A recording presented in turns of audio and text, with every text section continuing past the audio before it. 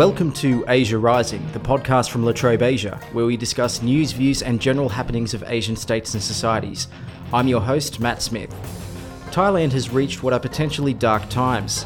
In 2014, a coup took place and the military took control, with the leader Prayut Chan-o-cha establishing himself as the new Prime Minister. Recently, the death of the long-serving monarch, King Bhumibol Adulyadej, have rocked the country. Here to discuss Thailand's current situation is Dr. Greg Raymond, a research fellow at the Strategic and Defence Studies Centre at the Australian National University. Thank you for joining me, Greg. Thank you for having me, Matt. So King Bhumibol had a 70-year reign and he was a sign of stability for Thailand. Can you give me a sense of what he meant to the country and what's happening now that he's passed?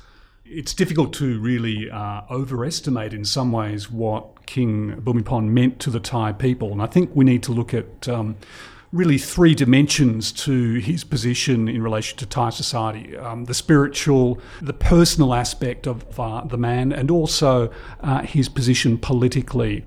When we think about him in spiritual terms, we need to think about a country which is much less secular than, Western countries, European countries and so forth. Buddhism really is interfused with all aspects of life. And the king in the Thai society, in Thai culture, is very much part of that Buddhist system of belief. He's right at the apex. And he's literally seen as a sort of a demigod, or in Thai, a Dhammaraja, a king of the Dharma. So he commands immense respect just for that reason alone. And there are numerous rituals which really communicate that he has this position in society. If you think about his title, and he has many titles, but one of them is Somdet Prabarom Prachau Yuhua, which literally means that he's a king who floats above people's heads. And when politicians or even prime ministers have an audience with the king, they must grap tau, which basically means lie prostrate at his feet. So this is all communicating the relative levels of the actors in Thai society. And it's quite a hierarchical society where people need to know where they sit. The second dimension of Bhumibol and why he has such meaning for the Thai people is almost contradictorily, it's his personal qualities, what he stood for, what sort of person he was. He came across to the Thai people as being someone who was humble, modest, was not obsessed or interested in the trappings of wealth or of his office, and who took a real interest in, the welfare of his subjects, of his people. And he dressed modestly. He wore an old tweed jacket much of the time. Many of the photographs that you see of him, he has an old-fashioned single-lens reflex camera around his neck. And he travelled the country and, by all accounts, took a genuine interest in how to make the country run better. So he was interested in very practical schemes for how to manage water. He came up with his own clouds seeding scheme. He was also very interested in economic philosophy. So after Thailand was hit by the 1997 Asian financial crisis, he came up with a philosophy called the sufficiency economy philosophy, which sought to insulate people from globalization to an extent. This is the image that people have of him, both at the same time a demigod, but also someone very human and concerned with their lives.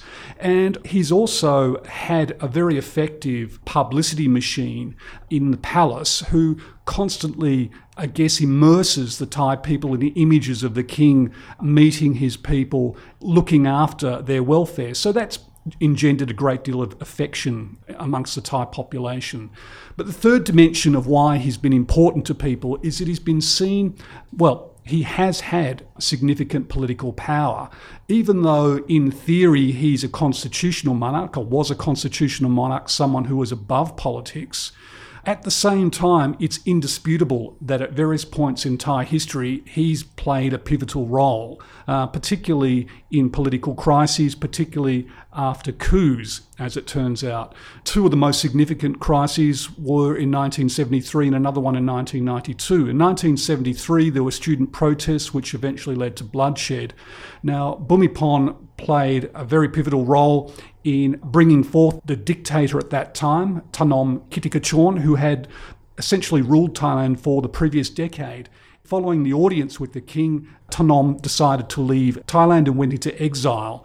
So his intercession there was critical. And then equally in 1992, there was a coup, a military takeover by a military general called Suchinda Krapraun.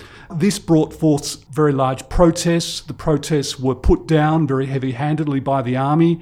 And into this melee, the king interceded again. He had an audience with the general and also the leader of the protests, Jamlong Simong.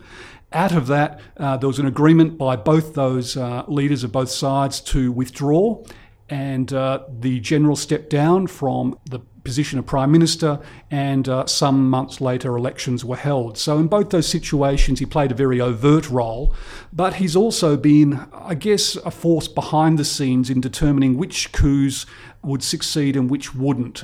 In the 80s there was one coup he didn't approve and it failed.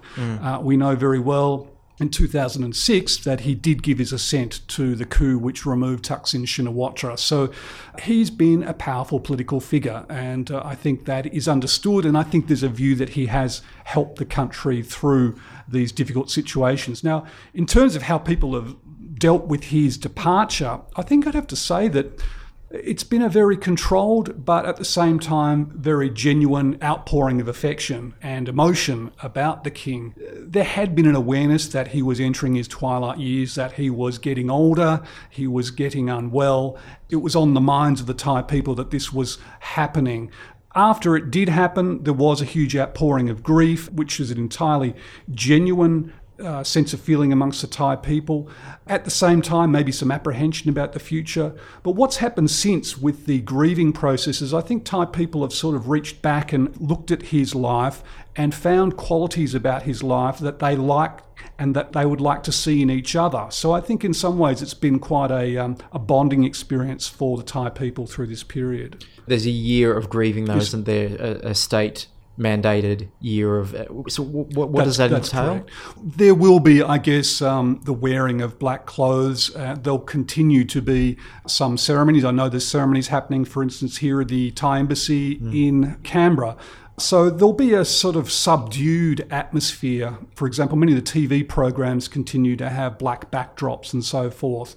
So, there'll be a subdued level of grieving for the year, and that will eventually lead to a cremation ceremony. So since the 2014 coup, Prayuth Chan-o-cha, what Greg just said, he's had 2 years to consolidate his power base. So what steps has he taken in that time, and what position is he in now? Look, I think it's important to note here that he came to power with the support of a significant section of the Thai middle class and all the support of the Thai conservative elites. So he's really retained that power base, that base of support. But what's he done, or what's his government done? I think they've come to power with really two overall objectives. First of all, they want to re-engineer the political system to make it more difficult for the proxy governments of Thaksin Shinawatra and his supporters to do what they want if they get into power. So they'll be much more constrained under a new constitution that was passed in April. The new constitution, as well as putting a 250-member appointed Senate in place, provides a number of mechanisms to easily remove a government that is seen to be, I guess, not acting properly or consistently with the Constitution. For example, 10% of the lower house or the upper house can nominate or refer a member of the parliament or a minister or the prime minister to the Constitutional Court if they're seen to have bad character or if they're seen to be doing something which is financially irresponsible. And these are not defined, so they could be interpreted very broadly in the Constitution. So whichever government it is going to have to very carefully design their program to make sure that they don't put off these key constituencies. Apart from that, the second really key objective that the Prayut Chan-o-cha government has had is to ensure that there was stability through this royal transition period. So I think there was always a view that they knew this was coming and they wanted to have a firm hand at the tiller while it did occur. I guess in order to achieve that, I think it's fair to say there's been a degree of repression exerted by the military government. This has not been a particularly great time for Thailand in terms of freedom of expression. There's been a lot of clamp down on dissent. use of defamation laws, lèse-majesté laws, various other computer security laws to really clamp down on people vocalising criticisms of the government or political thoughts more generally. Also being, I guess, what you might call arbitrary detention of people, being called into military camps, and somewhat chillingly, it's been called at times attitude adjustment or braptasanakati. It's not a pretty time in Thailand, you'd have to say. But of course, it's not repression on the scale of Egypt, where Al-Sisi Fatah liquidated his opponents. We're not seeing liquidation or disappearance. What we are seeing, use of the military to silence dissent. There's no doubt about that. Prayut Chan-o-cha himself personally seems to be still a reasonably acceptable figure to the middle classes, and I think he's even gained some popularity for his gruff uncle demeanour, where he basically berates journalists. People don't mind seeing that. And he's also stood up against US diplomats and European diplomats, and I think that has appealed to the nationalists in Thailand. So the military seems to have control of the transition to the monarchy. As you said, they've got that hand on the tiller. How do you think that's going to continue? Do you anticipate any change in the relationship between the monarchy and the military? I don't think there's any reason to think that there's going to be any rapid change. So we do have a new king now of Thailand, though, don't we? We do have a king. The eldest son of the king, King Maha Vajiralongkorn. He formally ascended the throne this month. Look, I think the links between the monarchy and the military are very institutionalised. And to a large extent, they transcend whatever particular individual is inhabiting the office of the monarch. And these links, these institutional links, have built up over the decades. The way in which the Thai military commanders will swear an oath annually, the way in which all the senior members of the Thai military regularly accompany the monarch or other members of the royal family when they travel, or greet them when they leave, greet them when they return from travel, provide a guard party for them. And there are numerous other rituals, I guess. The ideology of the Thai state, basically religion, king and the people, continues to sort of reinforce these links between the monarchy and the military. Look, that's not to say that there can't be tensions and there can't be irritations in the relationship. If we looked further ahead, there are two areas which could be detrimental, which could cause tensions. One is any interference in the military promotion process. That's an area where it's, I guess, the crown jewels for military officers. They want to get good promotions. They tend to look after their colleagues and ensure that they get good promotions. Things can go awry. We know that when this process is interfered with.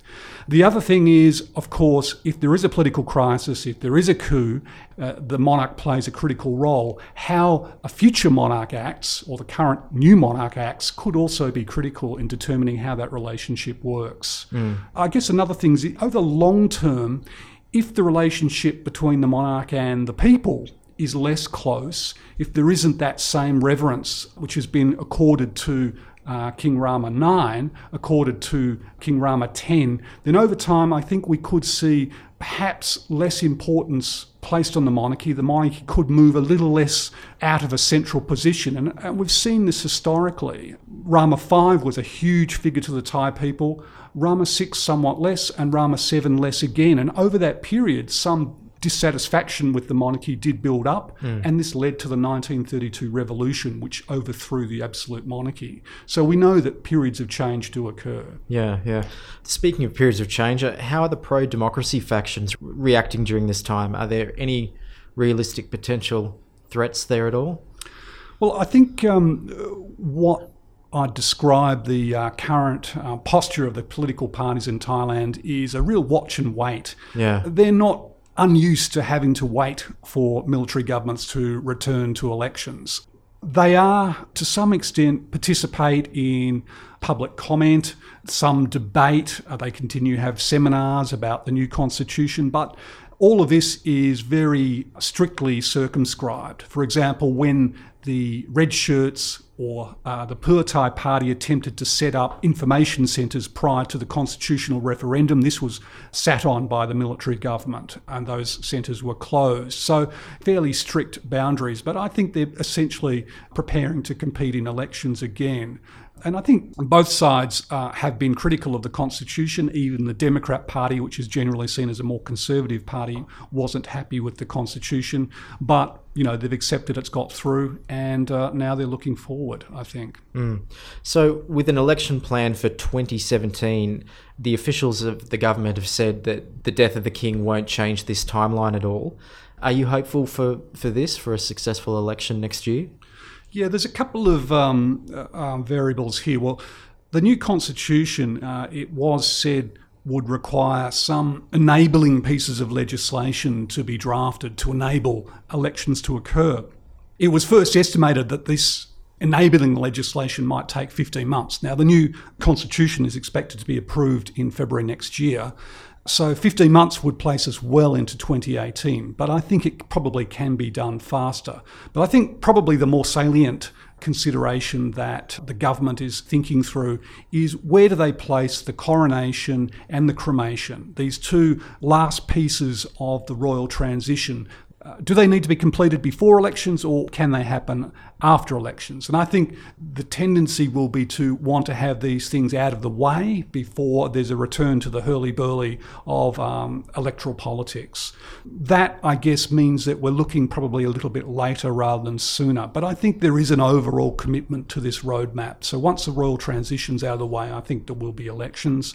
Probably, if not the end of 2017, then early or mid-2018. All right, thanks for your time today, Greg, and thank you for using the word hurly-burly in a politics podcast. Yeah, my pleasure. Thanks, Matt. You've been listening to Asia Rising, the podcast from La Trobe Asia. If you like this podcast, you can subscribe on iTunes and SoundCloud. You can follow Greg Raymond on Twitter. He's at Gregory V. Raymond. You can follow myself on Twitter. I'm at Nightlight Guy.